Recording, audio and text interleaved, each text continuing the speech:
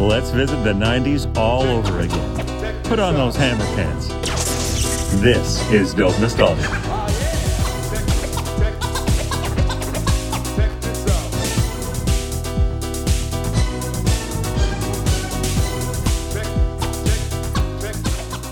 This is episode 139 of the Dope Nostalgia podcast. My name's Naomi. I've been doing this now for obviously 139 episodes. So if this is your first time tuning in, I hope you get a chance to check out the back catalog. We have such a good time on this show, talking to the artists that made music as well as about them.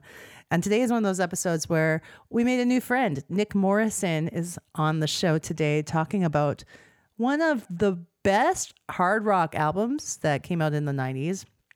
I know I'm opinionated, but the band Extreme are amazing. So Extreme 2, Porno Graffiti, was a huge, massive hit due to a single they put out that was a ballad, an acoustic guitar ballad called More Than Words.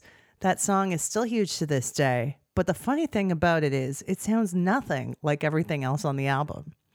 Here's a little more information on Extreme 2, Porno Graffiti. Wikipedia moment. Please bear in mind that Wikipedia is not to be taken as actual 100% fact. Any donkey could edit it at any time. If I'm reading you the artist's bio, that stuff is real truth. Thanks, Andrew. Extreme 2, Porno Graffiti is the second studio album by the heavy metal band Extreme, released on August 7th, 1990 through A&M Records. Extreme 2 sold very well, peaking at number 10 on the Billboard 200 and was certified double platinum in the US by the RIAA. It is the band's best-selling album. Two singles from Porno Graffiti, More Than Words and Wholehearted, which is the song playing right now, reached number 1 and number 4 respectively on the Billboard Hot 100. Two other tracks, Decadence Dance and Get the Funk Out, became popular on MTV's Headbangers Ball. Porno Graffiti is a concept album, so its story is about lost innocence and uneasiness. Though the album focuses on the same funk metal vibe as their debut, it became massively popular due to the acoustic single More Than Words. According to authors H.P. Newquist and Pete Prown, the album has a bewildering array of song styles, heavy metal, ballads, funk, etc. The album received a largely positive reception. AllMusic reviewer Steve Huey gave the album 4 stars and commented that the band shows a strong desire to experiment and push the boundaries of the pop metal format. Rolling Stone placed the album at 13th on their list of the 50 greatest hair metal albums of all time. Ultimate Classic Rock ranked it at 8th in their top 30 glam metal albums. Heavy metal author Martin Popoff, in his book, The Big Book of Hair Metal, called the album a thinking man's hair metal album with thoughtful lyrics and tasteful guitar work. Lead guitarist Nuno Bettencourt garnered admiration from rock guitar enthusiasts as he was voted Best New Talent in a 1991 Readers' Poll by Guitar World magazine, and that magazine later named him Most Valuable Player of 1991. In 2010, after the band's reunion in the previous years, rumors started about possible commemorative shows given the 20th anniversary of the record. In 2012, the band played the entire album for 4 tour dates in Japan. In January 2014, the band confirmed they would be performing Porno Graffiti in its entirety on their 2014 Europe and UK tour. And then in 2015, the band embarked on an extensive US tour commemorating the album's 25th anniversary. I was one of the lucky people who got to fly to Chicago to see the guys do the entire album at the Chicago House of Blues. And now I'm going to welcome a very special guest to talk all things Porno Graffiti with me today. Welcome to Nick Morrison.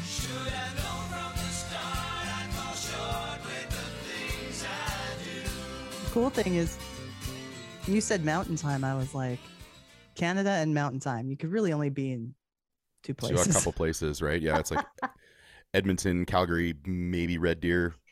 That's right. Possibly Lethbridge. I don't know. Yeah, exactly. I find that it's really very rare to find any guests on my show that are ever in mountain time. It's always Eastern time. Yeah. Well, there's just more people out there, right? Yeah, for sure. Yeah. Yeah, and I was actually born in Windsor, right across the border from Detroit. So, Okay. and I grew up there for a little while, and then moved way up north, northern Ontario, and then went back to Windsor for university, and then out east to Boston. But all my family's still back out there. We're out east or out west here because my wife's family's from Alberta. So I see. Perfect. So welcome, Nick, to Dope Nostalgia. I wanted to introduce Nick Morrison. Of course, he's got a very active presence on YouTube, Facebook, guitardojo.ca. Can you tell our listeners a bit about what you do? yeah, absolutely. What do you want to hear first? It sounds like you've got a lot going on. Let's start with this title of guitarist. Yeah, I mean, basically everything I do, you can boil down to guitar and music.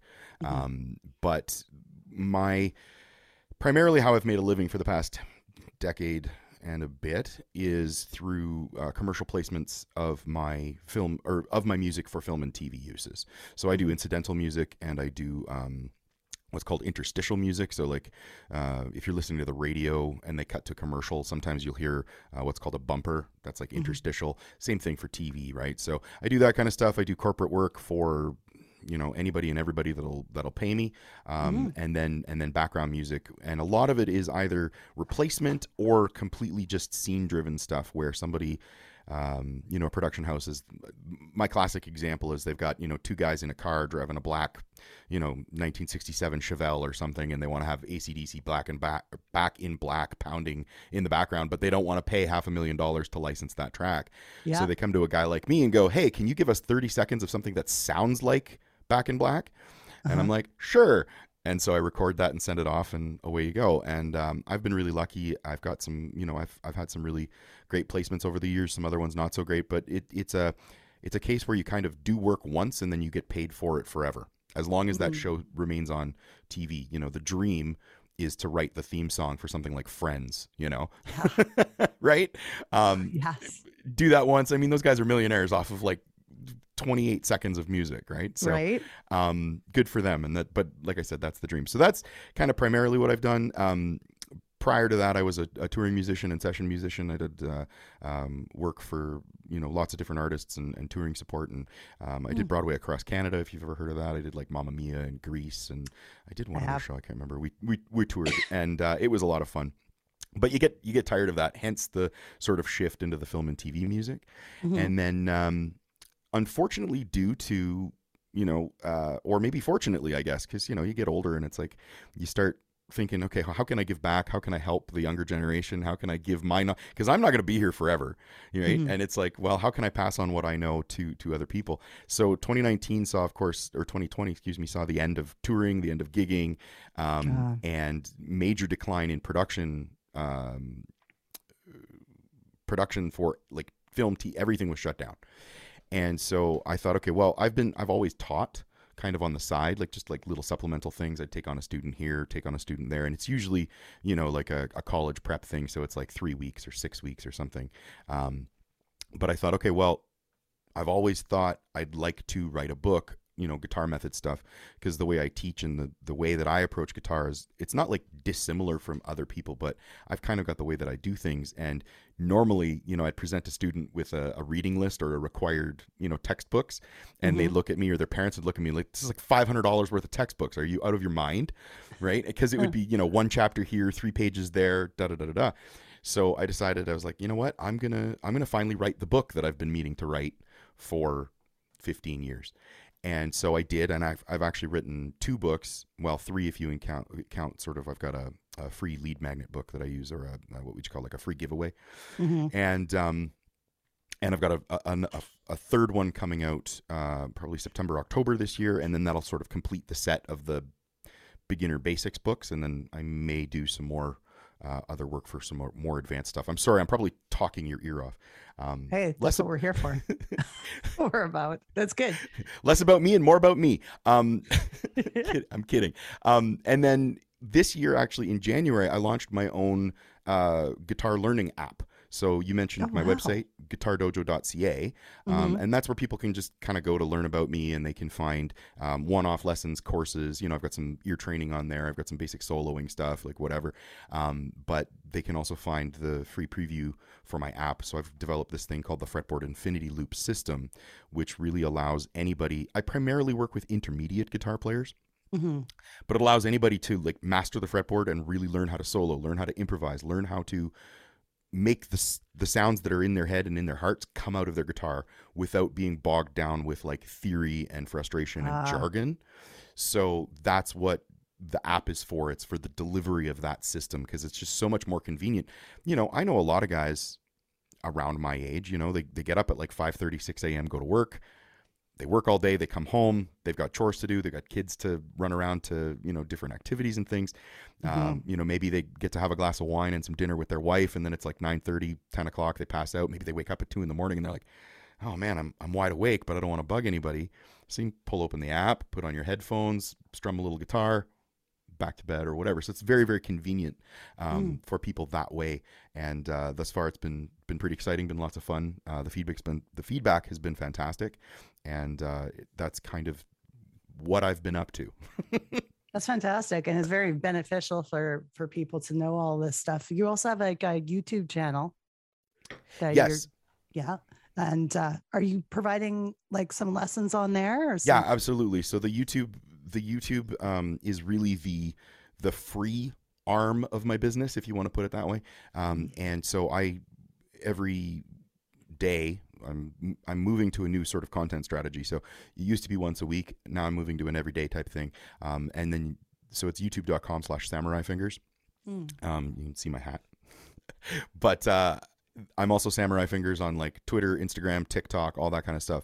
And the idea there is to put out free content, whether it's riffs, licks, here's the secret to playing your favorite Motley Crue song or whatever it happens to be. And all usually about 10 minutes or less. And so people, if they're not interested in paying for, my services or for my like lessons or like formal course, just follow the YouTube, have some fun. And I hope that I provide some pretty cool value. I also put out, covers and my original songs and stuff like that. Things that aren't licensed or released. It's a lot of like B-sides and like experimental stuff that I've been working on, but it's been fun and it's been a grind. YouTube is a harsh mistress. Let's put it that way. Tell me about it. Yeah. Yeah. But no, it gets people's feet wet into what you're doing. And especially if they want to just learn that little lick from their favorite 100%. Song, then they know what you're offering out there. And if they want to invest more and get more into playing, you're the right guy to go to. So absolutely. That's wonderful. Very wonderful. From Calgary, Alberta. And I'm up here in Edmonton. Yeah. The 3-hour drive. So good thing we're having this chat now and not like a month ago. Yeah. Why? Oh, yeah, of course. The good old Battle of Alberta in the NHL. Absolutely. Yeah. I not being from out here, I was not really ever akin to that. So I don't really understand the whole Edmonton-Calgary rivalry. I mean, I live here, so I get it, but like, it's not like part of me. Are you a Leafs fan? I'm a really bad Canadian. I don't like hockey. That's not a bad thing. I don't follow hockey. I don't follow basketball, football, anything. I don't really follow sports. So that's fair. Like I said, I'm a bad Hockey's Canadian. Expensive anyway. I lived in Japan, so I am a little weird. I lived in Japan for about 5 years, and so I actually follow sumo. Oh, so awesome. The big fat guys in diapers that tip each other over. Hence the dojo. Yes. Yeah. Absolutely. Yes. Yeah. Wow. That's my bucket list right there. Number 1 to visit is Japan, Tokyo, and seeing the rural areas too, going to see Mount Fuji and whatnot. Yeah. Well, it's funny. Mount Fuji's not as rural as you think. You can actually get a tour bus that will take you almost all the way to the top. So they have tour packages that you'll leave from Tokyo, and you leave basically the day before around 3-4 in the afternoon, and they'll drive you out to a hotel relatively close to Fuji. Then they wake you up, or maybe you just don't go to bed, at like midnight or 1 o'clock. They drive you up 3/4 or 7/8 of the way up the mountain, and there's a big parking lot and like bathrooms and the whole bit. And then you hike up for the last 45 minutes and you watch the sunrise over Oh, the wow. clouds from the top of Fuji, and then you kind of hike back down, grab your snacks, jump back on the bus, and away you go. So like that's the really, really super touristy version of it. They have Yeah. another side of the mountain that you can actually climb and do the whole thing in one go, but it's like a 6.5 hour hike or something like that. Knowing me, I would take the tourist route, but I definitely want to make that trip. Yes, I highly encourage it. You know, it's funny. I lived there 5 years and I never did Fuji. Hmm. The Japanese have a saying, right? A fool climbs Mount Fuji. A great fool climbs Fuji twice. I don't know why they say that, but Well, I hope to get out there eventually. Yeah. So basically, when we were talking about artists that you would like to discuss, Extreme came up on the list, which is amazing to me because they are basically in like my top 3 bands of all time. beautiful. I've traveled to see them. Nice. Yeah. When did you first experience the band? How old were you and how did you get into them? So I would have been, and of course it sounds funny because this is so lame, but I was like 11 when More Than Words came out. Mm-hmm. And you could not turn on much music for more than about 25 minutes without seeing More Than Words, Nirvana, Smell of Teen Spirit, Smells Like Teen Spirit, and Enter Sandman by Metallica. Like those videos were in such high rotation. Maybe Cherry Pie by Warrant, and maybe what was the other one by Damn Yankees? High Enough, I think, was around that Oh, I same love time. that song. Yeah. Great song. But like, so it was everywhere. And then you turn on the radio, every 35 minutes, you'd hear More Than Words. And it's a great song. So that was like my first exposure. It's funny, I actually have a vivid memory of being at my family's cottage that summer.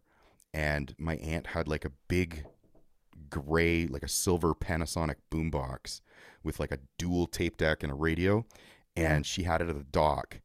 And listening to like that song and like cleaning the boat and getting it ready to go like water skiing, and I can still smell like the Hawaiian tropic tanning lotion.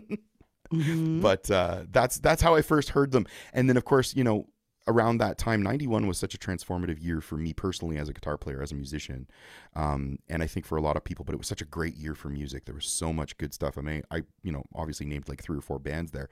They all had massive hits at that time. And it was that summer that I really decided, I was like, I'm going to be a guitar player. I want to learn guitar. And so that song sort of led me down the slope of that fall. My mom had like an acoustic guitar in the closet. So like that fall I like tracked down, and of course there was no internet at that time, or there was, but it was like BBS boards and that kind of stuff. Oh, right? I I'm was sure you doing remember. those. I had one. Right? Oh, Yep. nice. Okay. Yep. But you'd like track down and you'd see if you could like find tabs or if you knew anybody in the area. And like, of course, I'm remote Northern Ontario. There's like nobody. So like every once in a while, every couple of weeks, we would travel up to the Sioux, and I would go to the local record store or convenience store, still like sold magazines at that time. And I would like leaf through to see if I could find this band Extreme in this More Than Words song. And I couldn't, but I did find Extreme, and they had a tab or a transcription for Get the Funk Out. And I was like, well, I love Extreme. That's the greatest song I've ever heard. Like, you know, again, being 11. And I was like, okay, cool. I bought it. And then of course I'm looking at it and I'm like, this is crazy. And I, you know, gave up on ever learning to play it. But I think it was probably the following year, like January or February, I signed up for Columbia House Records. I think it was, or do you remember? Columbia House. Yes. And they like sent you you would get little stamps, cut out the stamps, and then you would like lick them. Each stamp would be like a record or a CD or a tape cover, and you'd like lick them and then stick them on the order form. And then all you had to do was pay 1 penny per CD and shipping and handling. And you'd get 20 CDs, I think it was. 18 or 20 CDs for basically 18 or 20 cents plus shipping and handling. So it worked out to like $10, and I had like 20 CDs. Anyway, on the forum was like Extreme. So I bought Extreme Pornography. I bought 3 Sides to Every Story. I bought, so maybe it was later than that. Anyway, that was where it started. And funny story, Columbia House then sent me like a secondary welcome pack because they made an error of some sort. Oh, really? So I didn't just get 1 welcome package of 20 CDs. I got 2. So I got like 40 CDs for like $20, and Insane. and then paid off my membership quite quickly thereafter. And yeah, that was great. But You're one of the few who paid it off. Good Yeah. for you. well, they tried to come after me actually for a secondary membership, and I was like, yeah, that's your bad. Sorry guys, I never signed up for a second membership. I only had one, so good luck with that. Okay, you know what's crazy, Nick? What's Right that? before you and I talked today, I Yeah. was doing an episode with another friend, and the whole episode is about Columbia House. Nice. That is wild. That is well, you know what? I think again, Canada, for our friends in the United States, I'm assuming you have a lot of listeners down there. Yeah. If you've never been to Canada, Canada is a vast, wide open northern desert wasteland. Yeah. There is nothing here. There's a reason when bands come up from the US to tour Canada, they basically do Toronto and Vancouver, and that's it. Well, yeah. It's Because too the hard to distances, travel. yeah, they're huge. There's nothing in between. And even when you get to a town, there's not much there. Like we had, again, I mentioned the Sioux because that was the closest big city, quote unquote. I'm doing air quotes. I think the Sioux was like 80,000, 85,000, something like that at that time. Maybe a bit more, maybe a bit less, whatever. Yeah. Not a massive bulging metropolis. And, we had a Sam the Record Man, but it was like a closet. And all they stocked was like, Mariah Carey, Backstreet Boys, Nirvana, like whatever, like just the hits. Your top like 40. Yeah, you could not, like, I'm into some weird stuff and like progressive rock and like, my musical tastes run very, very broad. And you couldn't get anything other than the top 40, which was fine for, a young, preteen looking to expand his knowledge. But Columbia House really saved me because I would like just find stuff and I'd be like, oh, that looks interesting, I'll grab that, because again, it was a penny. Or even once you got out of their contract, they were still cheap. They were like $6 or $7 a CD, whereas like Sam's was like $40, I think. And again, this is the 90s, right? $35-$40 I think per CD. It was pretty normal for Yeah, I think, and that was just what it was. I mean, just me buying my first copy of Porno Graffiti was $25. Mm-hmm. Yeah. Yeah. And now people are buying reissues for like 150 on like vinyl. I would love to get my hands on that. Yeah. Yes.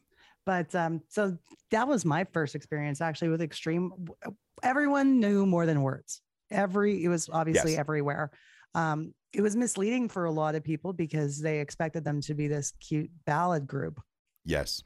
which it was in fact completely not how it was at all.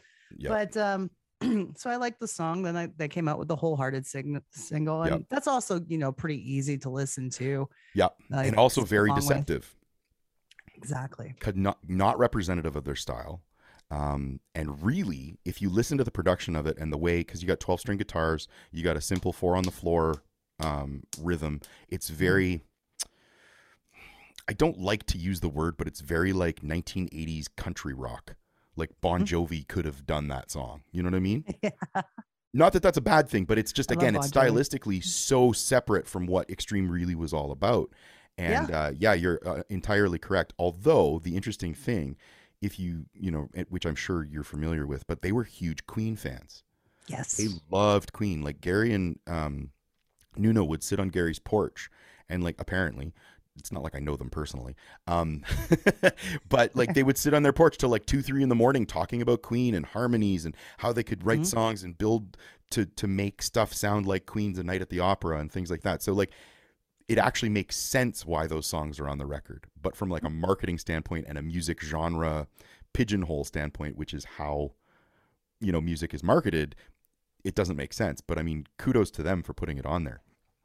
Absolutely. And the record company is obviously going to go for what's going to obviously sell the album when they release their singles. Yeah. I got to see them. They were opening for Bryan Adams on his like Waking Up the Neighbors tour. Oh, nice. On his outdoor festival tour in August, September 92. Okay. And so Extreme was part of the package. Sass Jordan, Steve Miller Band, Archangels. Nice. Yeah. And it was such a great thing. I think I was your age. I'm 43. So okay. Yeah, we're like basically the same age. yeah. So like first time I'd seen them live, what got me was their energy. And watching their live show was insane.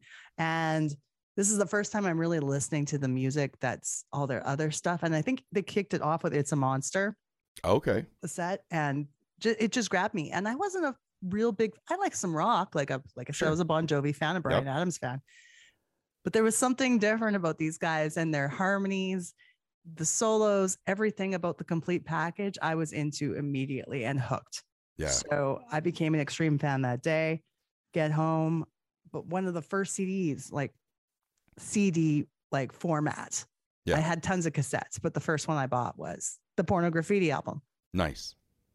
Yeah. So that was my introduction to them. And I mean, that was right before Three Sides came out too. So they'd already been supporting Porno Graffiti for a long time by that point.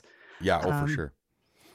So if I were to go through this album and in like a track by track kind of way, which I tend to do when I do these CD releases. Nice. Starting off with Decadence Dance. Wow. Like this one has a video. Yep.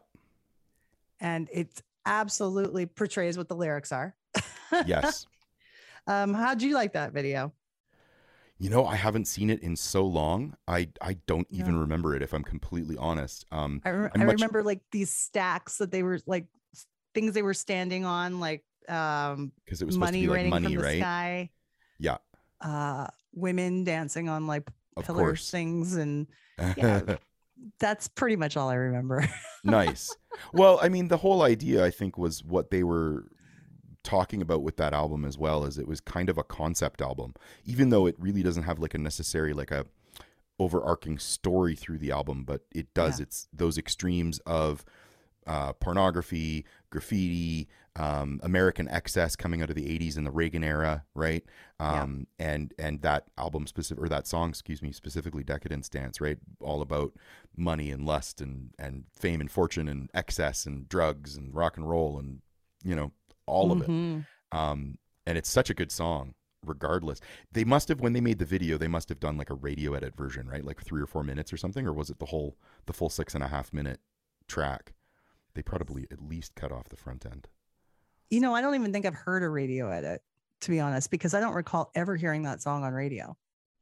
Right. No, I just mean like for the video, right? Because I guess, but Much Music. Okay. I think it was pretty much the full length thing. It must have been. I'm sure it could have been. There weren't a lot of them. Like Dream Theater also had, sorry to go off on a weird tangent, but Dream Theater also released their number one, or I think it was a number one for them, at least a very high charting track. It was called Pull Me Under, from their first album, Images and Words, the only track that they had up until their latest album that they released this year to ever chart. And that song is 8.5 minutes long, and they made a video for it, and it was in high rotation on MTV and Much Music and everywhere as well. So there were certain bands that I think exceptions would be made for, and if any of them would have been it, I think Extreme would have qualified. So yeah, no. And the thing was about Extreme, even before I'd heard of them and this album, by the time they were putting out their very first album, the self-titled one, they were a musician's band. Like a lot of musicians loved them already because they knew about Nuno and his prodigy status basically as a guitarist. So they've always been a band that other bands respected. Totally. And you as a guitar player were probably pretty influenced, I imagine. Yeah, definitely. Nuno's been a huge influence on me. I mean, you wouldn't necessarily hear it in my playing specifically unless I was playing in like a pop rock context, or even like kind of like I've done some, you know, corporate bands, right, where you do like hip hop, funk, top 40 type stuff. Then you can really pull that kind of stuff out. But yeah, huge influence on me. And of course, Boston being such a university town, like that's actually the number one export from Boston, Massachusetts, is education. Yes. So you get down there and you've got BU, you've got Northeastern, you've got Berklee College of Music, my alma mater, and you know, of course, just MIT. across the river, MIT and Harvard, and that's just 5. There's actually, I think there's like 28 or 29 colleges all within the space of like 50 miles, right? So it's ridiculous. There are so many young people that are all interested in hearing new music and seeing bands and getting out and enjoying it. And of course, Pat Badger, I don't know if he went to Berklee, but he played in a what we would call a quote unquote Berklee band. So he would have been tied into that musician scene as well. Of course, Pat playing the bass, but interesting for sure. And they, as you said, just again, coming from that standpoint of like, we love Queen, we love harmonies, we love interesting arrangements. And of course, Nuno being the guitar player that he was also the arranger. He played piano, you know, he sang. Guy kind of did it all. And yeah, very, very, very cool. Yeah. The amount of they were involved in the production was pretty impressive. And yeah, vocal harmony was a big thing for me, and these guys did it in spades, like all over the place. So when I was younger, I thought this music was a little heavier than what I was used to listening to. Sure, but it really segued me into more of like a metal frame of mind, and a lot of people have referred to as funky metal because the fact that there's so much funk incorporated into what they do and into the style of playing. Totally. Mm-hmm. Yeah. So then it would go into like basically the theme of the album. The other thing to mention is that in the artwork for the album, there's a lot of characters involved and mentioned somewhat throughout. Okay, the little guy on the cover who has smoke in his mouth. I'm trying to remember his name. I think they called him Kid Ego, which was a song from their first single on the original album. Yes. And I don't remember if they actually gave him a name other than that. He did have a name other than that, and that's what I'm just trying to look up right now. There's like this big, huge guy with his like blonde, flat haircut. Kind of, what does he remind me of? The guy from Spider-Man, Peter Parker's boss. Okay. But he's blonde. He's like a bouncer. I'm assuming he's the guy who's like, no women allowed. Probably, right? Yeah. And of course, there's Susie. That's the name I do remember. Yeah, Sexy Susie. Mm-hmm. Yeah. So these characters are all part of the story. Song number 2, Little Jack Horny. Yeah. I wonder if maybe the cover on the character on the cover was just Little Jack Horny. It's possible, but I know he has another name. Okay. I will find that out eventually. That's just another fun song. Like, I mean, honestly, their ability to write a catchy hook is pretty impressive too. Oh yeah, absolutely. And the album's full of them. Like, I don't think I've ever heard an Extreme song that was boring melodically. No. I'm trying to think of a couple. There were a couple duds on Tragic Comedy. Sorry, not Tragic Comedy. The one I'm talking about. 3 Sides? Nope. The next album. Waiting for the Punchline. Waiting for the Punchline. Yeah. Sorry. Tragic Comic was one of the, and that's actually a killer tune. Yes. But there were a couple duds on it. What are you going to do, right? But even still, I think the melodies were decent. Mm-hmm. Yeah, I agree with that. I liked that album, but there was some stuff on there that I don't really want to spin again. I would say like No Respect was a song that I didn't really care for. I just felt like I was being shouted at. Mm-hmm. They got a little preachy. That's the funny thing about the 90s too, especially for like rock and hard rock, because it was so, and punk to a lesser degree, because it had already kind of been dying and turning into like pop punk, right? You got like your Sum 41s and your Green Days and whatever. But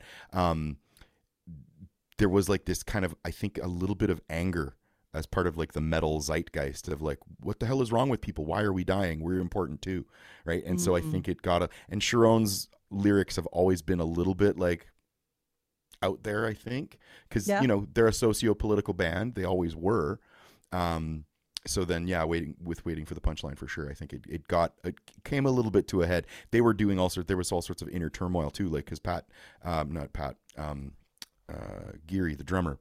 Yeah, Paul Geary. Paul Geary was leaving the band, right? Like he left 3/4 of the way recording that Waiting for the Punchline.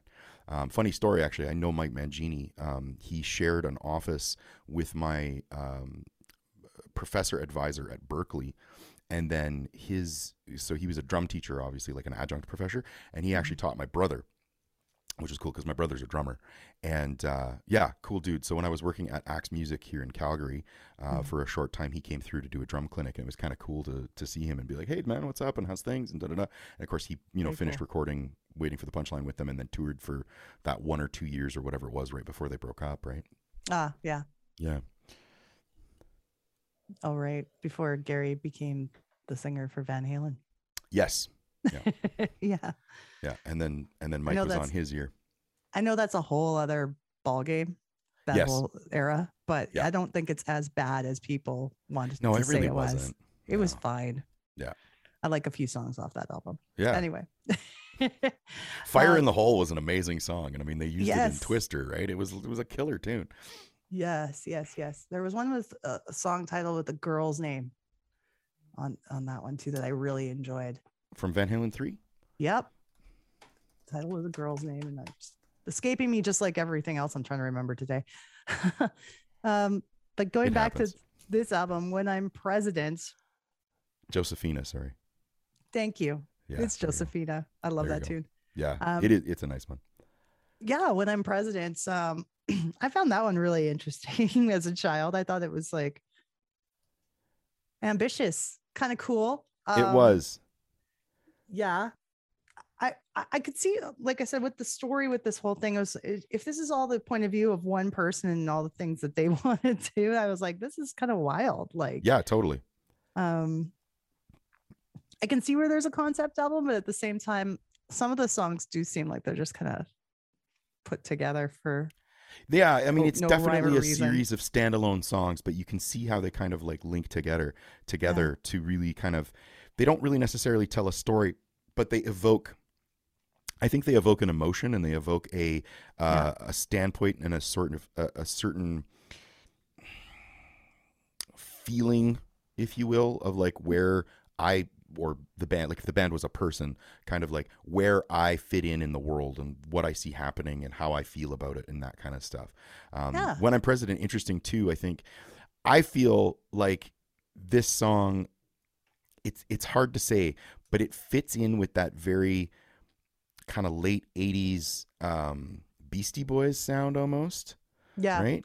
And then it's got a real rap to it. The verses are rapped.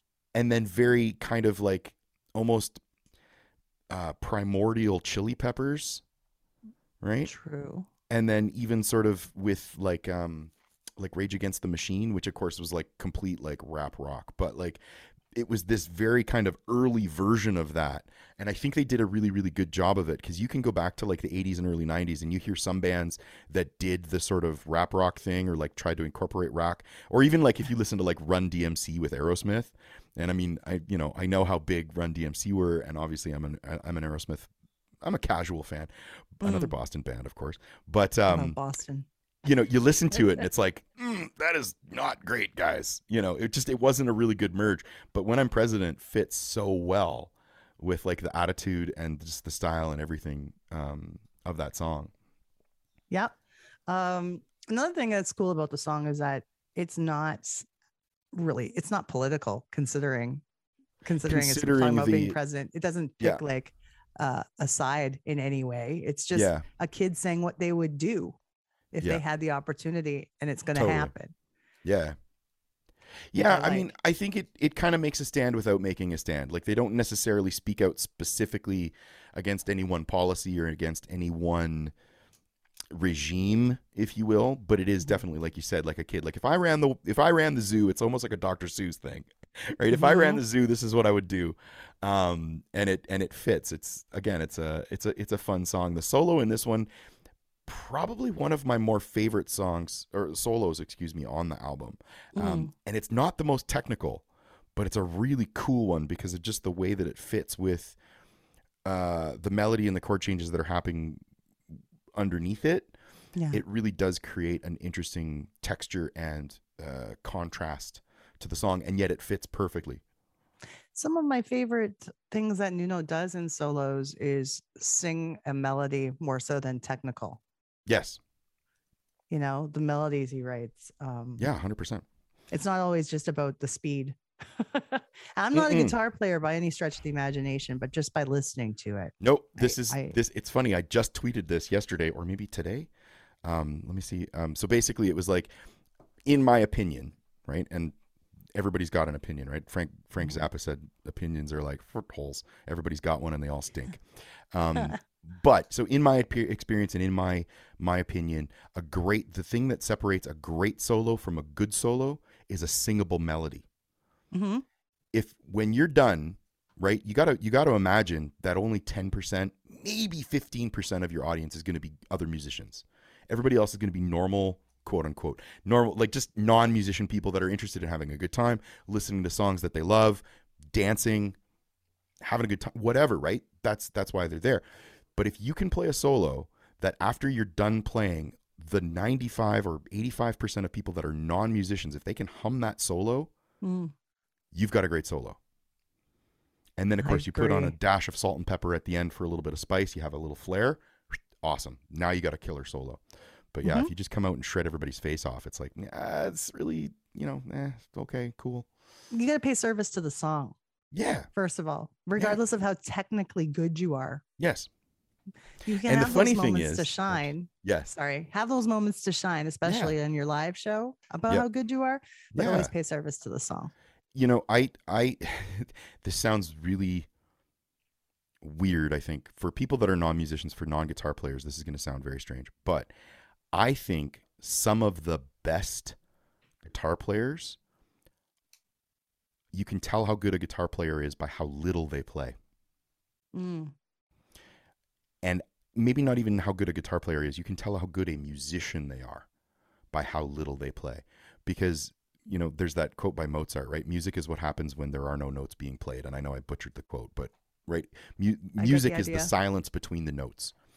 And so if you've got a guitar player that comes out and can play 6 notes, 8 notes, 10 notes in a sort of melodic fashion, a little bit of salt and pepper, cool, awesome, great, and it moves people, that's far more impressive than somebody that just comes out and goes 5 million notes.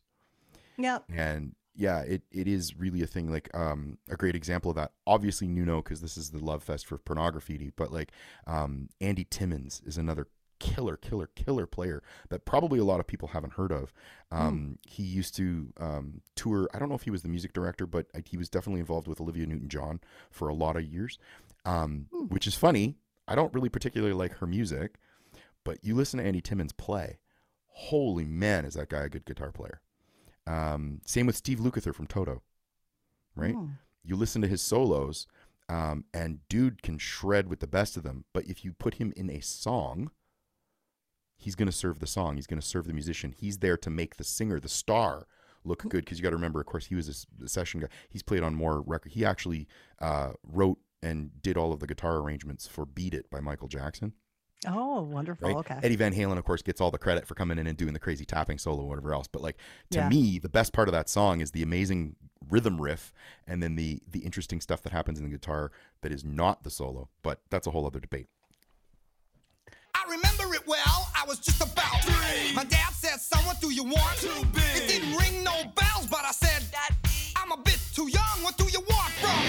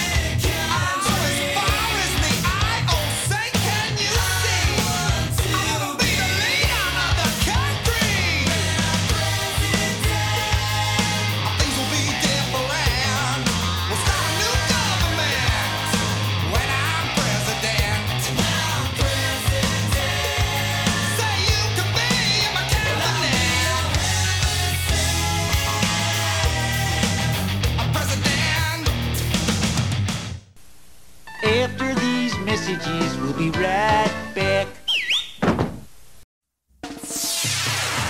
Guess what, friends? I have a new voicemail number just for you. Give us a call at Dope Nostalgia. Our number is 780-851-8785. Leave us a message. Pick up the phone just like you used to in the old days. Remember, before text messaging? Yeah, we used to actually call each other. If you just want to be heard and be on the podcast, give us a call. Once again, our Dope Nostalgia hotline, 780-851-8785. Pick up the phone.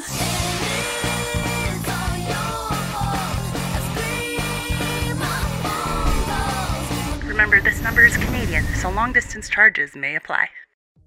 Ever watched a movie so bad that it made you laugh? We have, and that's what we enjoy at End of the Reel. We're just two brothers doing a podcast about bad movies. Sometimes the movie will leave you in tears from laughter, other times pain. From classics like The Room, Troll 2, and B-Movie, bad movies are here to stay. Check us out at endofthereal.com. We'll be right back. Look who's coming to make it great. Yeah, we're making something new with Easy Bake. Really baking. I can bake a real cake. Decorating. Wait till you see what I can make. M&M's cakes. They're so fun to do. M&M's colors and colors for you. And stuff from home too. My favorite candy is now a yummy cake. Cause we're really cooking with Easy Bake. Easy Bake Oven and M&M's brand sets whole separately. Light bulb not included. Use stuff from home. Adult assembly required. Welcome back to Disney's One Saturday Morning. When you talk about the Michael Jackson thing, it also made me think about the fact that a lot of people don't know about Nuno Betancourt's involvement on Janet Jackson's song Black Cat. Yes. He plays a rhythm part on the single version. Yeah. I thought he played the lead, but he doesn't. But he does the rhythm, which makes sense because of his funk. You know, he's going to add something special to the rhythm. Yeah. And it's been rumored, but not proven, that on one of the songs here, let me just pull that information up. Sure. On the song Money, In God We Trust, Yep. the beginning, there's a female voice that says, Did you say your prayers? Don't forget to put your tooth under the pillow. Oh, it's right. rumored Okay. that was Janet It might have been. in an exchange for what he did for her track. Right. Yeah, 'Cause very possibly. Both the album Porno Graffiti and the single of Black Cat was produced by the same guy, German producer Michael Wagner. Yes. It's possible. I mean, that's how these things happen. Right? Yeah. People are kind of around the studio, they're doing work, whatever else, and it's like, "Oh, hey, by the way, would you do such and such for me?" You know, but of course, like, he also has contributed guitars for like Tony Braxton, for who else? Obviously Rihanna, because he Rihanna, toured of with course, her. is the big one because he's the touring player for her. But he's also like, he's appeared on some Nickelback stuff, Steel Cool Panther, which is that, sorry? The cool tune, it's called something like The River. Feed the Machine for the River. Yeah. There was the two of them, yeah. And then, of course, he's got all his solo stuff or whatever else. And he's done a whole bunch of other, like, various recordings and session works and whatever. Susie DeMarchi. Yep. I don't know if she really went a whole long way. But, you know, that's what you do. When you're that talented and that versatile, people will come to you and just be like, "Hey, man, can you do a such and such? Can you do this?" Yes. You know, absolutely you can. Especially if you're trying to, you know, make a completely new living for yourself after your band broke up. Yes. It Right? got him a nice house in the Hollywood Hills. Absolutely. Absolutely. But yeah, no, he's definitely had more than his fair share of session work too. He's a sought after player. Absolutely. Going into Get the Funk Out, which was a single off this Yes. album. I believe it was a Fell single. flat though in the US. Yeah. Yeah, I believe it or know. not, it wasn't until many, many, many years later that people really clued into it and went, "Oh my God, this is amazing." Mm-hmm. Yeah. Even just the, I think it's Brian May who is quoted as saying, like, when he heard that song and that solo, and he's like, just when you think it's going to wrap up, he turns it into something completely new around the corner. There's Yeah. more solo. Here's another like 12 bars of something incredible. Absolutely. And then it turns into something else. Yes. So he couldn't believe it himself when he heard that song. Yeah. Yeah, he said something, it was like in his top 10 favorite solos of all time. You know, he called Nuno a colossal player, and he absolutely is 100%. One of the best solos, one of the best guitar solos probably of all time. You know, it was one of those ones that was like for a long time, probably like, especially growing up and when I first started playing, like it was kind of like my Mount Everest. I was like, one day I'm going to play this song. I'm going to play this solo. I'm going to be able to do it. And you climb and you climb and you keep working and keep working and keep working. And then eventually you do it and you're like, holy shit, I'm here. And then you're like, I don't feel any better about myself now that I can do it. Oh man. but yeah, it's a killer solo. And of course the whole, there's that weird sort of, it's not really a double entendre, but that play on words, right? Get the funk out. Yes. For rebellious youth, for teenagers that are pissed off at their parents, pissed off at their teachers, pissed off at the world in general. It's like the perfect anthem, right? And of course they use the actual expletive in concert, which I mean, you've seen them. Yeah. And it's fun. It's so much fun. And the horn section, which again, Nuno arranged, yes, it really brought back that like almost like a callback to like Motown or like big band, but then you've got these like heavy metal guitar, like it just such a groundbreaking tune.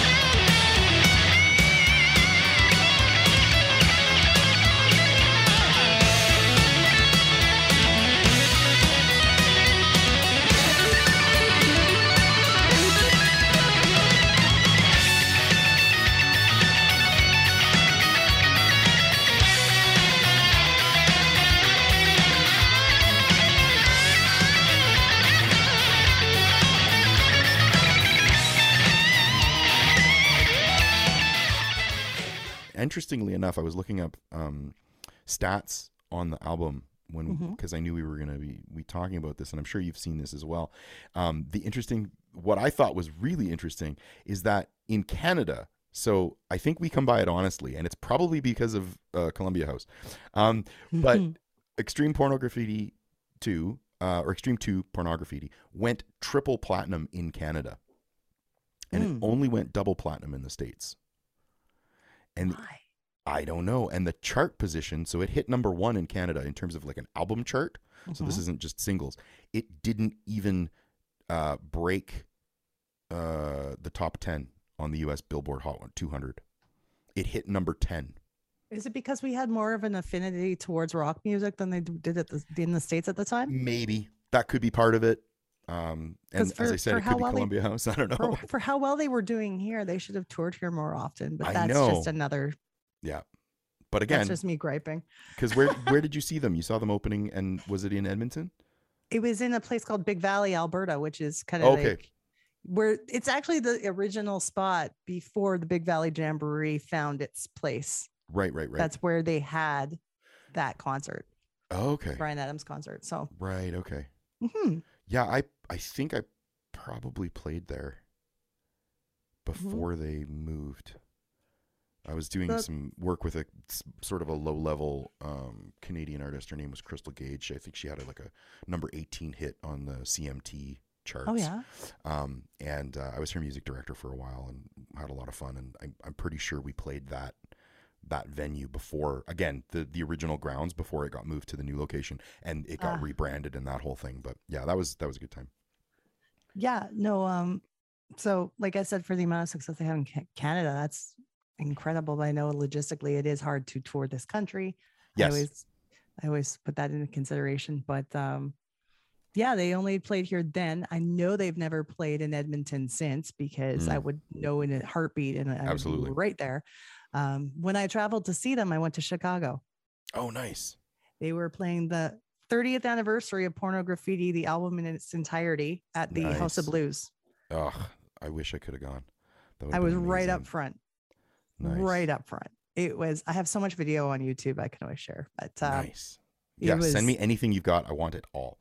Okay. Please. It was no regrets. Like that was, I'm so glad I made that trip. Nice.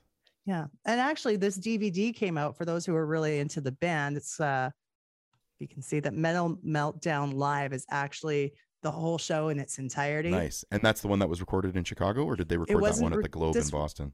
This one was not recorded in Chicago. It says it's somewhere which city it was in.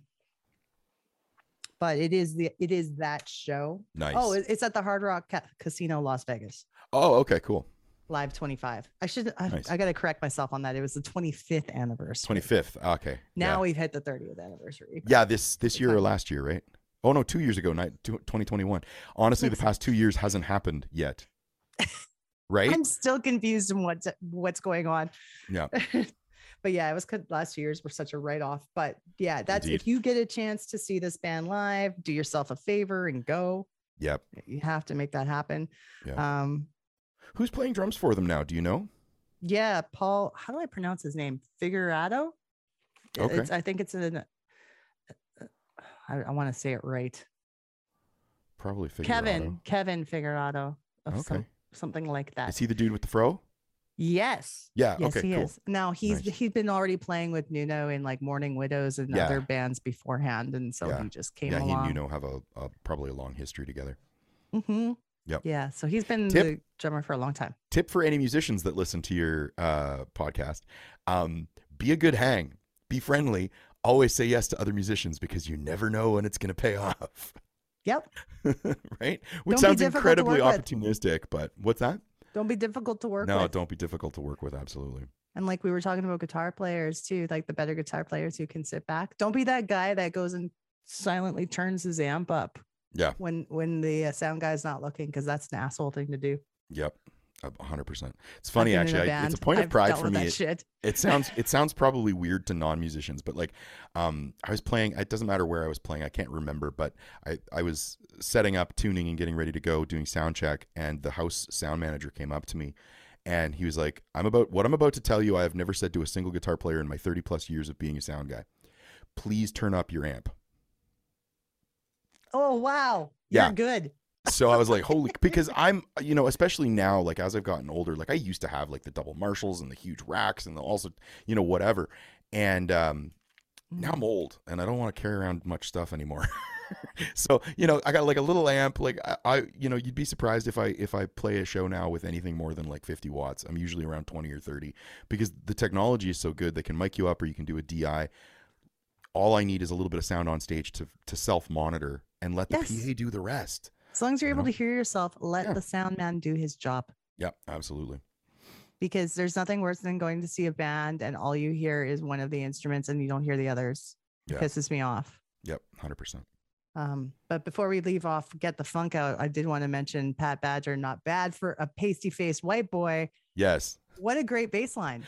Credit to the bassist Absolutely. in this track. Yeah. Oh, it makes the track, right? And that's funk in general. And I think they knocked it out of the park in terms of just that bass line and the feel and the pocket that he's got. Yeah, it's killer. I just remembered the name of the kid on the cover. Nice. Francis. What is it? It's Francis.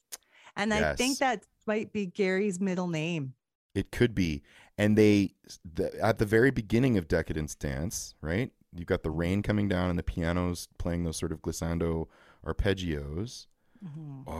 Is it? And there's the woman's voice that says, Francis, be careful. You remember. Maybe it's not Decadence Dance. Which one is it? But Is it you Money do in hear God it We somewhere. Trust, maybe? Maybe. No, Money's the one where we hear what we think might be Janet Jackson. Oh, right. That's the Janet Jack one. Janet Jackson. Yeah.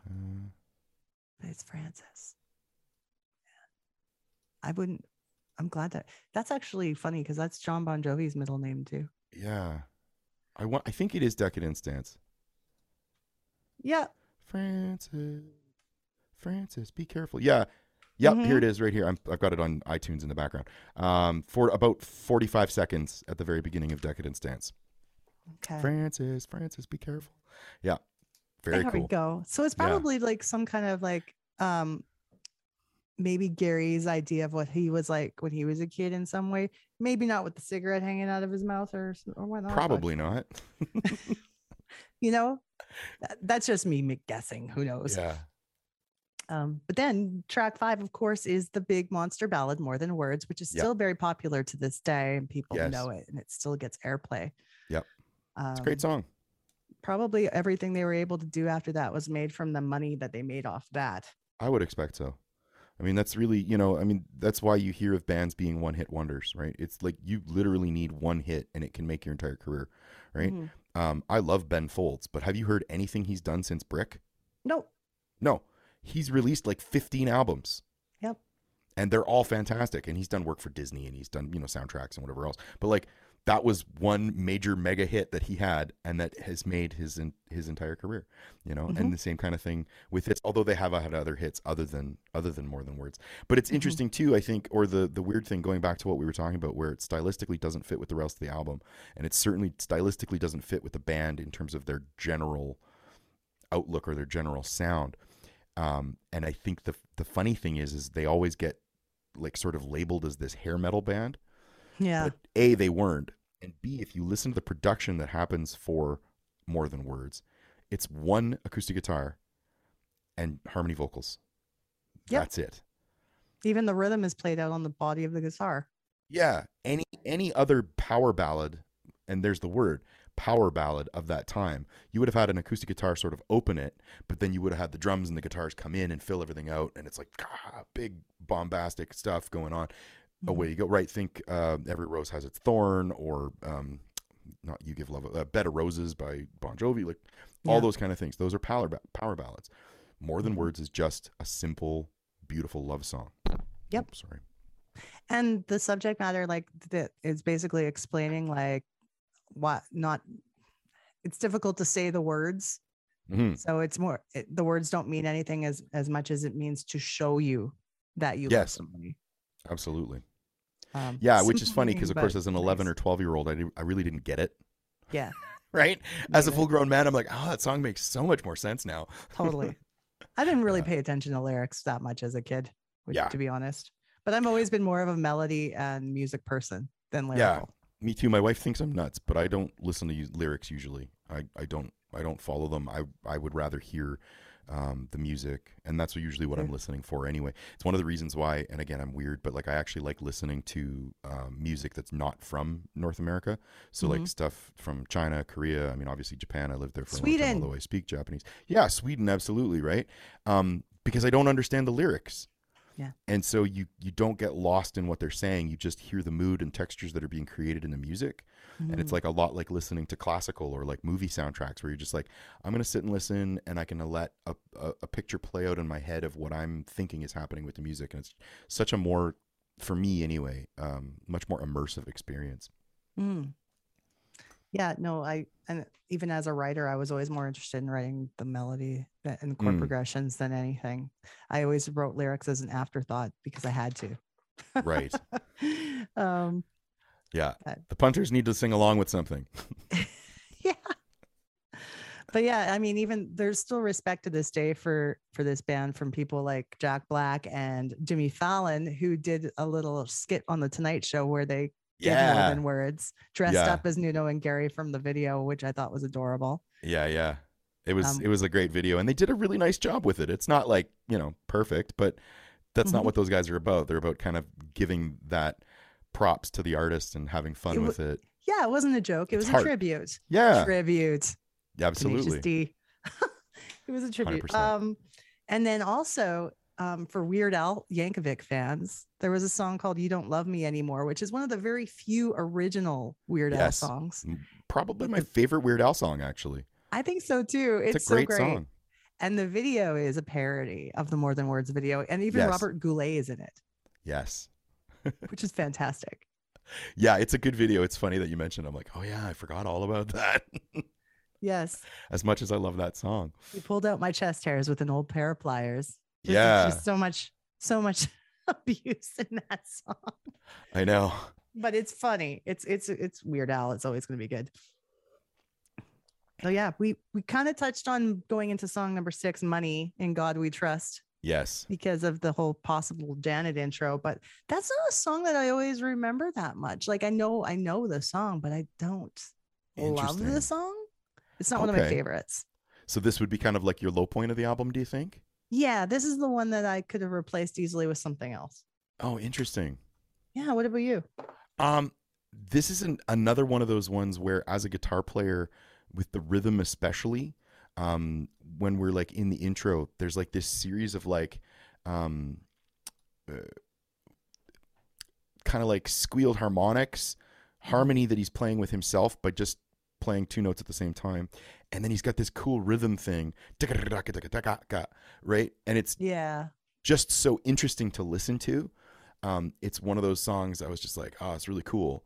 And I think this song actually might be responsible for my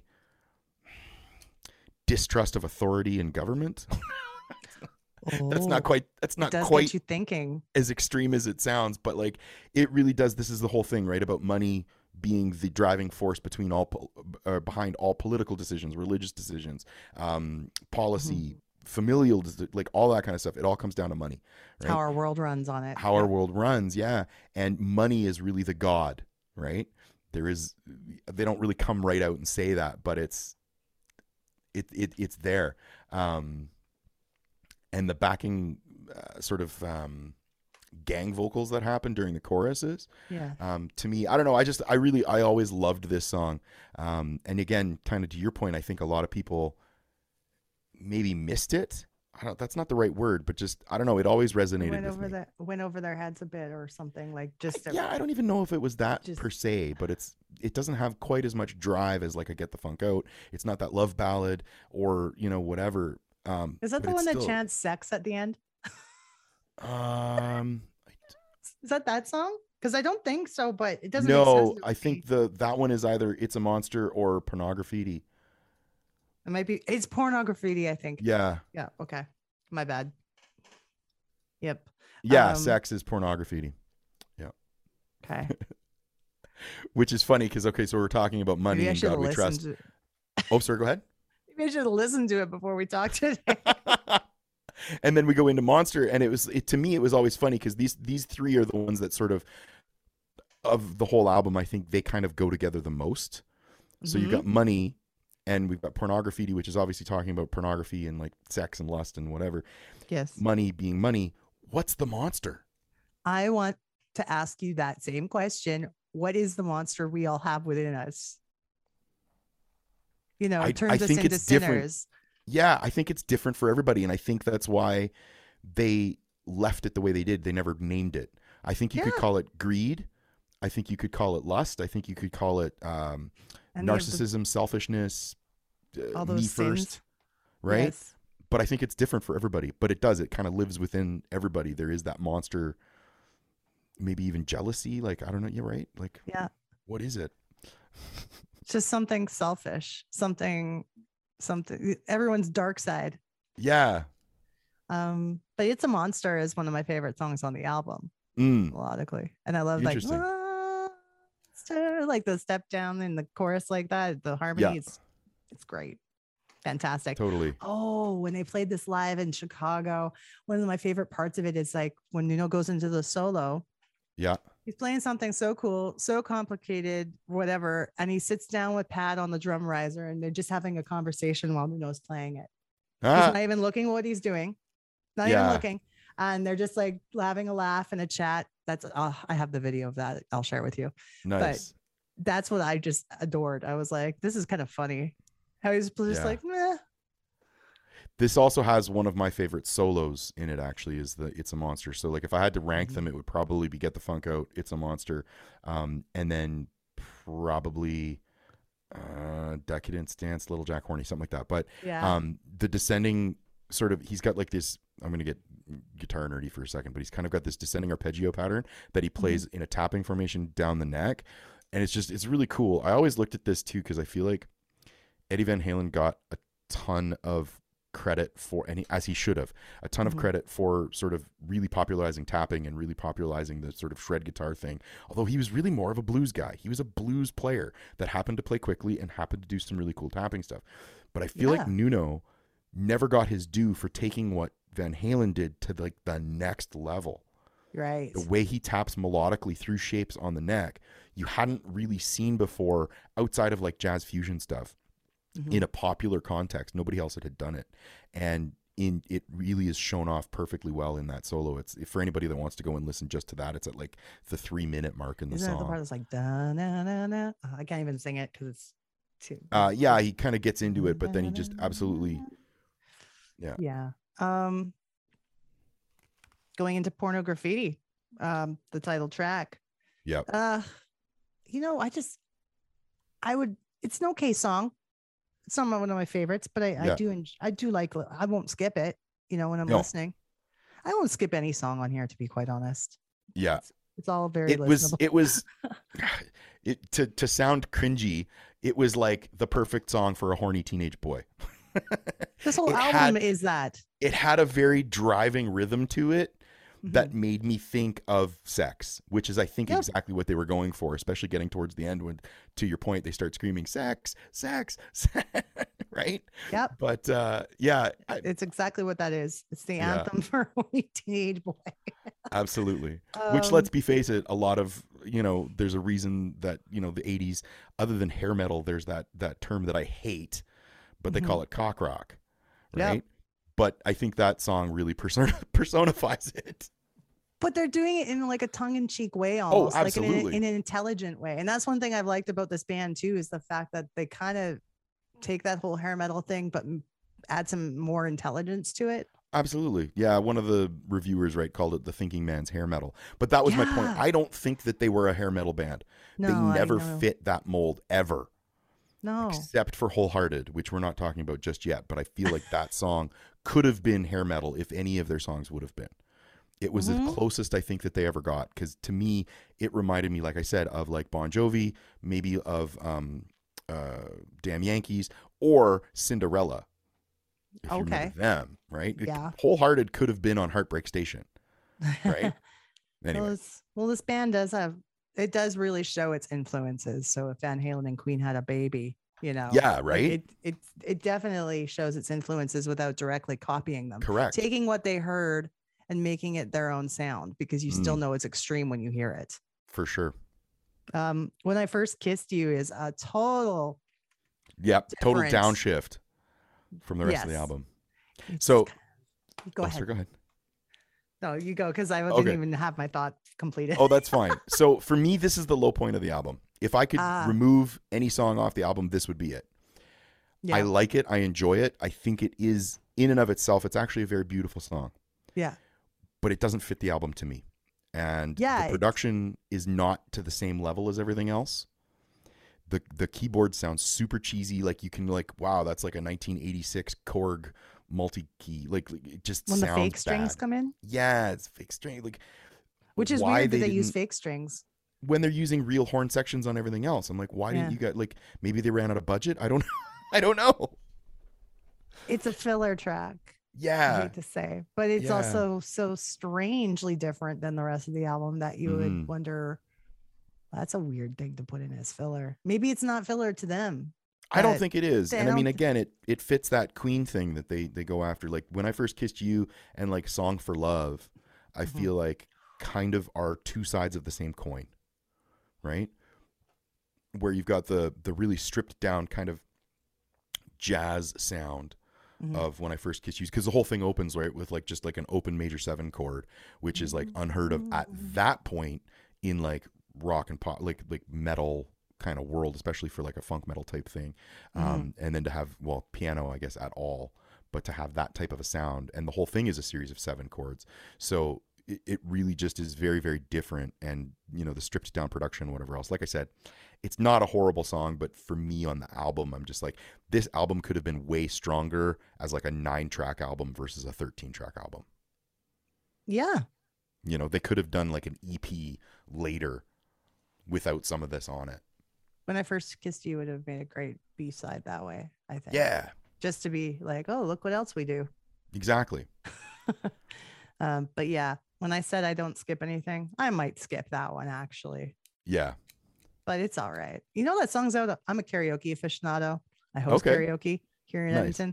So it's like, that song's actually on karaoke, and that surprises me because I'm like, where the hell is Decadence Dance on karaoke? Give me that. Yeah. So When I First Kissed You is probably easier to sing. Ugh. Maybe, I don't know. It's super cheesy though. Comic. It sounds like a karaoke track. That's part of why I don't like it. There you go. It sounds like a karaoke track, which, like, I lived in Japan. I know how bad they can sound. I also know how good they can sound, but this one sounds like a bad karaoke track. You know what the problem is? Karaoke tracks have to be reproduced by musicians. You know how hard it is to reproduce extreme songs? Yes. Yeah, absolutely. You need some good damn musicians to do that. Yeah. Well, unless you're doing MIDI backing tracks. which is a lot of like if you actually go for karaoke. Sorry, if you actually go for karaoke in Japan, I almost was like, oh, it's actually karaoke. Anyway, Yes. I still stumble with that Karaoke. sometimes. Japanese is a strong language. It gets in your head and like tries to like Karaoke, everything not else. carry. Yeah, Yes. kara, right? Empty, and okay, orchestra, empty orchestra. Anyway, it's actually a portmanteau, and it's like they think it's English. It's not. No, No, you guys invented it. Nope. Yeah. it's true. Yeah. So yeah, And then Bingo track 10, is awesome. back to the horny teenager stuff. Susie wants her all day. What? Yes. Right? Yes. Yeah. It's pretty self-explanatory. It's about Yeah. her sucker. Yep. Oh, I love the guitar intro to that song. Yes. I love the riffs going into that in that intro. Are so Yeah. good and so good live. The drum too, right? Mhm.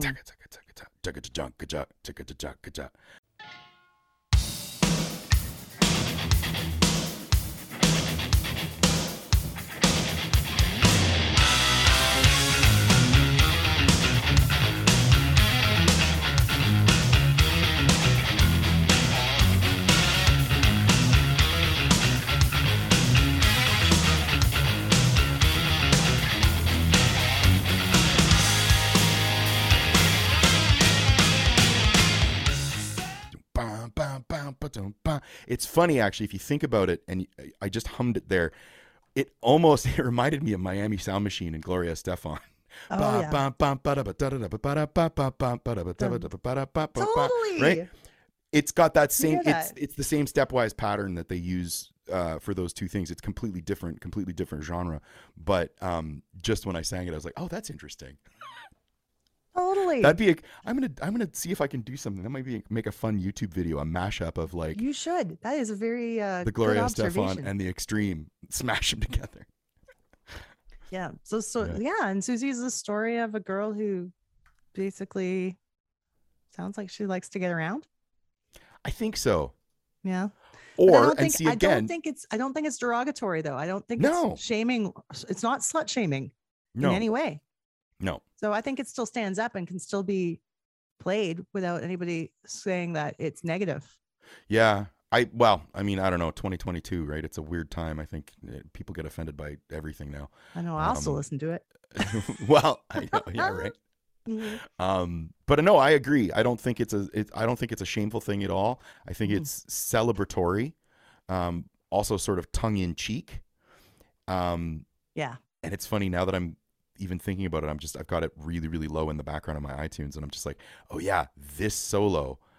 If you want to talk ridiculous guitar crossovers, the solo that happens in this song, not only so you've got Nuno's signature ridiculous funk riffs, cool, awesome, tasteful tapping where he plays melodically and whatnot. He gets into Yngwie territory here. Oh. And the way he plays and the tone that he achieves is very neoclassical. Uh-huh. For the solo, sort of halfway right at the beginning, the like sort of 205, 206, 207. Mm-hmm. It's got this real sort of like harmonic minor neoclassical vibe to it, which is really cool to like my guitar player ear. I'm like, ooh, that's very tasty. I'm gonna have to go back and learn this solo actually. But yeah, very, very, very cool track. And of course, yeah. I love having your guitar player influence on the conversation where I have more of like a vocal and Sure. melodic songwriting background. I Yeah. think it's cool to have both elements when you have this discussion. Definitely. So, but yeah, And then it ends at a weird nowhere. And you get like dum, blah, da, dum, bum, like just this clean guitar Mhm. on that like, I don't know, is it a minor seven? That's chord? right. I don't know. And then you get a little bit of keyboard and it goes bah, bah, bah, before we go into He-Man Woman Hater. yeah, goes right into the Flight of the Wounded Bumblebee. Yeah. Now, here's the question, because I've seen Nuno play this live. Yeah. But if you look on like the Wikipedia page, it says that Dweezil Zappa played this solo. It says Dweezil Zappa On intro He-Man and Woman outro. Hater or yeah, on Flight of intro, the Wounded outro, lead Bumblebee? guitar in He-Man Woman Hater. But it doesn't say Wounded Bumblebee, so I think Nuno played Flight of the Wounded Bumblebee Yes. first, and then 100%. for whatever reason had the So Dweezil's on He-Man Woman Hater. I I didn't know he was doing the actual like solo though. And that's I don't know. one of my That's just what favorite riffs, Wikipedia says. which It is says he's doing the intro and outro solo. I don't know if I believe it. To which me, is it the sounds epitome like of Nuno. fact on the internet. I know, that's what I'm saying. I think it's wrong. Yeah, maybe. Interesting I know thing that they about have a working relationship and friendship on Yeah. music, so they've been friends for many, many years. It's very possible that So it stands to reason. And I mean, Dweezil's a killer player, so yeah. it could be. Interesting though enough, right? So Flight of the Wounded Bumblebee, again, going back to like when I learned to play guitar, there really was no internet. And I used to, you can't slow a CD down. Right. And I had read, and a friend of mine showed me how he would slow down his records by like weighting the needle. It destroys the needle and destroys the record, but you can weight a needle and slow a record down, or put weight on the record itself so that it doesn't spin as fast.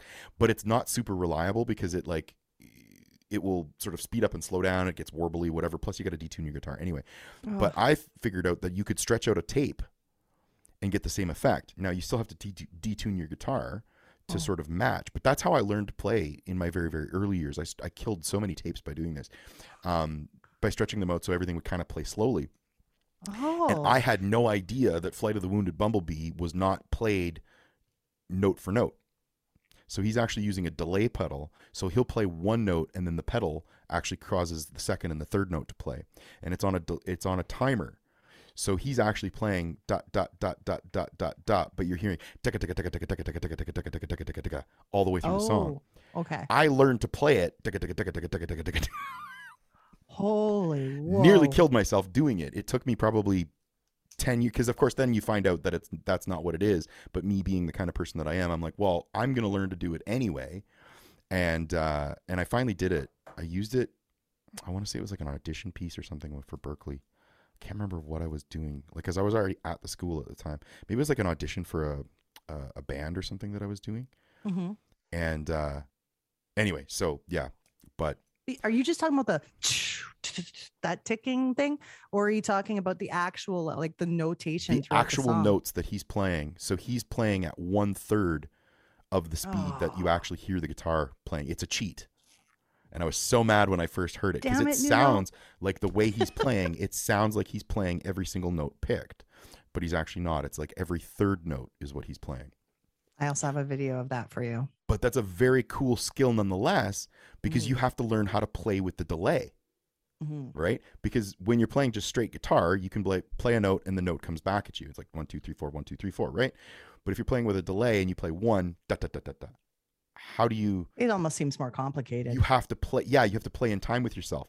It's more complicated in terms of timing, but it's much better and easier to play that speed of a thing using that trick. Well, I hope he can play it the way you learned to do it. I bet you I've seen videos, and I've seen he plays it with his delay pedal, which doesn't take anything away from it. Because like I said, it's much... To me, it's actually harder to play with a delay pedal in time like that, because if you screw up your timing, the whole thing just falls apart. That's true. You can't come back from that. No, well, not easily. You can, but you have to wait for the pedal to stop echoing, and by that point, you've lost the tune, right? So, yeah. And it's funny too, going into He-Man Woman Hater, when we were talking about Dweezil Zappa and all that. This is probably my favorite song on the album. Yeah, I love this song. Everything about it. And it's funny because it's like, is he really talking about hating women? No, you're talking about a character again, right? The guy who's like the alpha who wants to be like Mr. Tough Guy. Yeah. It's basically making fun of this type of person. Totally. They were talking about toxic masculinity before it was cool. Exactly what it is. Right? Exactly. Such hipsters in Boston, such hipsters, even with long hair in the 80s. I love it. There's a song by the band Bush called Testosterone. And it's the same idea. It's making fun of the guy who thinks he's like the ultimate bro. Right. So no, it's not about hating women. It's actually quite the opposite. No. Yeah. So, making fun of those guys. Totally. And rightfully so, because what a bunch of meatheads. And we go into 13. I keep saying the favorite song, but this might be it too. Song for Love is such an amazing ballad. It is. Although this might be on my list of the 5 songs that I think could maybe not be on the album and I would be okay with. Because it doesn't fit into the whole album? Yeah, to me, it doesn't fit the album's strength. Okay. But if you listen to this song, it almost seems to me like Song for Love almost would fit better on Three Sides. Yeah. To me. But it is a beautiful song. The production is great, of course, always. The pre-chorus is probably my favorite part. The strings, even more so than right? the chorus. No, like the vocal melody. Yeah, no, but I just mean like the build up and everything, right? Yeah. Yeah. Yeah. Okay. Yeah. This is probably the most Queen song of any of the songs on this album, I think. I can see that. With those multi-pan vocals, there's probably like 10 or 15 of them. Yeah. It's like a Def And of Leppard course you got the chorus or Hans. something. Yeah. Yeah. No, it's got a lot of layers to it. Yeah. This is probably the most. Oh, sorry. No, the way they sing the way out of it at the end too. I can hear some Queen in that. Totally. And this solo is very much the chorus melody. Mm-hmm. It's a very, very, very tasteful solo that he plays through this. Mm-hmm. The interesting thing is that I think it's probably the most hair metal solo of all of the solos that he plays. Like, it's probably the most non-characteristic Nuno solo on the album. This song is probably the most hair metal song on the album. Yes, there you go. I would make that statement for sure. I could see other bands doing this song. That's basically it. Even though it is theirs and there is that Queen influence, I can see other bands doing it. Mm-hmm. Like Heaven or something by Warrant, you know, like almost like this could have been maybe not, but I'm thinking of like Nelson. Ooh, is that the name of the band? Yeah, the twins with the blonde hair, right? After the Rain and Love and Affection. Nelson, yes. Yeah, or like Winger, almost maybe like maybe. Kip Winger could have written this song. What's that? I don't know much about Winger at all. I saw them in my Metal Edge magazines though. Yeah, they were an interesting band. They had, again, it was like, I don't even remember the name of their hit, but they were like a one-hit wonder metal band, hair metal band. And Kip Winger's gone on. He's actually done a bunch of writing, arranging, and playing for he lives in Nashville now, and he does like country stuff, which is where a lot of the 80s hair metal guys ended up doing. That's why a lot of the new country sounds like that. Yeah. You know? Well, until they discovered, rap country, but that's a whole other thing. Oh, don't get me started. Yeah. I get so upset about this. Yeah. Anyway, speaking of bros, right? We got one song left on the album, right? Yeah. Wholehearted. Yeah. Wholehearted. And then that video, it's like a real tribute to Boston. They're playing the song in the streets with the community. You got Cam Neely from the Boston Bruins in the video. I think there's some other cameos, some local Boston legends, celebs, that kind of thing, right? Here's all our famous friends from Boston. Yeah. But they were like, Boston has most of the musicians I like are from Boston, to be quite honest. It's fair. Okay. Kind of crazy. Well, except New Jersey. We've got some good ones from there too, but East Coast, there's something about East Coast that I like the music a lot. Yeah. I mean, again, it's like, I feel like just population density, you're going to have more people, more variety, the chances of having some real genius, I think, go up the bigger your sample size. So, True. If you look at the majority of the United States lives along that East Coast region, getting as far inland, of course, as like New York, but like that, New Jersey, New York, Boston, even Chicago, if you want to get a little bit further over. But yeah, there are a ton of really cool people that live there and came out of there, of course. And you got Tom Scholz of Boston fame, right? And of course, Extreme and Aerosmith, and there's actually like, you've got Juilliard and Berkeley and all those places too, right? So, I mean, there's just a wealth of history there that can be put into music for sure. Definitely. But yeah, Wholehearted, great fun tune. The harmonies on the chorus are very cool. You got Nuno and Gary vocally taking turns, which is kind of nice. Yeah. Because like I really do, Nuno is a good singer. He I mean, is. he's obviously really good at doing harmony, which he's more so known for. Yeah. But he's done so much solo work too, where he is the lead singer, that people don't really know about it. Gary's the powerhouse. Yeah, I think that's the interesting thing with Nuno is like he's got a beautiful voice, but it suits harmony and complementing a bigger powerhouse voice because he himself, his strength is guitar, right? Yes. Playing. He's got the beautiful voice, but it doesn't have as much oomph behind it. Like he's not a subtle. lead. Yeah. It's subtle. His tone is pretty basic. Like there's nothing It's like clean. that's gonna wow you about Nuno Betancourt singing, but it's good. Yeah. So that's what his guitar's work is all about. So Absolutely, yeah. But yeah, Wholehearted's a classic that a lot of people know as well. And if it is, you say it's you a- don't it's know a it, fun you one. probably know it. Yeah, it's one of those songs. I think there's a list somewhere. It's like one of those, here's the top 100 songs that you know but don't know. Yeah, and you know what? I And want to that's see one that of them. list. Why? Because I've always thought I've never really wanted to do a cover band, but the only way I would is if it's songs where people go, "Oh yeah, I remember that song," not Right. songs that you hear all the fucking time. Right. Like I'm so sick of what's it called? Don't Stop Believing live and Living on a Prayer live and all these songs that you hear constantly. I want to hear like the ones that they may have been singles, but they weren't the single. Yeah, no, absolutely. Interesting thing about Don't Stop Believing. Do you know that they don't say Don't Stop Believing until the final 40 seconds of the song? Yeah. Never That's true. once did they sing it. And it is the chorus. Yeah. But the chorus doesn't come in until the song is nearly over. That's right. That's true. Very, There's very no- interesting. That song never would have made it post 2010. Never would have made it on the radio. First of all, you do your 3 minutes and 30 seconds, but you did grab me within 5 or 10. Yeah. Yeah. That's crazy. Yeah, totally crazy. And I love yeah, Journey, Wholehearted is but one of that's those. not the song because I think people have just killed it for me. It's Yeah. overplayed. But I'd rather hear Separate Ways or something like that. you know? Yeah, Separate Ways is a great tune. Mhm. Or what was I think that's actually the one I was thinking of. But yeah, great song. And the video for that is so hysterical. Speaking of Jimmy Fallon, right? Their video, he's recreated Separate Ways, Worlds Apart. So funny. It's fun. You mentioned that at the Big Valley Music Festival, you saw Extreme open for Bryan Adams. So around Windsor, not too far, it's now called the DTE Energy Music Theater. It's outside of Detroit. It used to be called Pine Knob. And I think this year they just decided that they're recalling it or renaming it Pine Knob. Okay.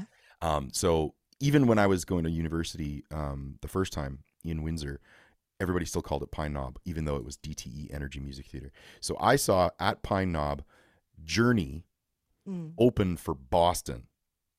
Whoa. Yeah. And I think they were doing like a co-headlining thing. So like this was been 2000, maybe 2000, something like that. So like one night Boston would close, the next night Journey would close, like that kind of thing. But yeah, phenomenal show. And I got the tickets for free. I won them on the radio. You lucky guy. Yeah, phenomenal. Because of course, and then, almost 10 years later, what's his name? The Brad Delp, the singer from Boston, committed suicide, sadly. But what a phenomenal show. All of those guys, such ridiculously good players. Jeff Scott Soto was actually singing for Journey at that time, who's, great singer. I never thought he was a really great fit for the band, but he's a good showman. He's got a strong voice. It was a hell of a show, but yeah. Cool. Yeah. I mean, didn't Journey recently be inducted into the Rock Hall of Fame? They may have. I feel like Steve Perry was there for that. Yeah, they probably did. It's possible. Can't quite remember. Yeah. I'm glad that Bon Jovi was before Alec John Such passed away, though. Yes. Because I was actually really surprised. He had a heart attack, 2 weeks ago? Yeah. It's fairly recent, right? It was just Yeah. it was just in my news feed. I remember seeing that and going, "Oh man, what a bummer." Yeah, 2 weeks ago. So, but yeah, not to swerve too far off, but to just do like some ending comments on Porno Graffiti. This is an album I would still recommend to people, 100%. as we're doing today. If you like your rock, but you don't like the cheese. There's just that one song that's a little cheesy. Yep. But it's fantastic. Extreme is one of the most underrated bands. Like, people don't know about what they can do and what they've done, and everyone should know about them. Totally. Yeah, I'm in full agreement.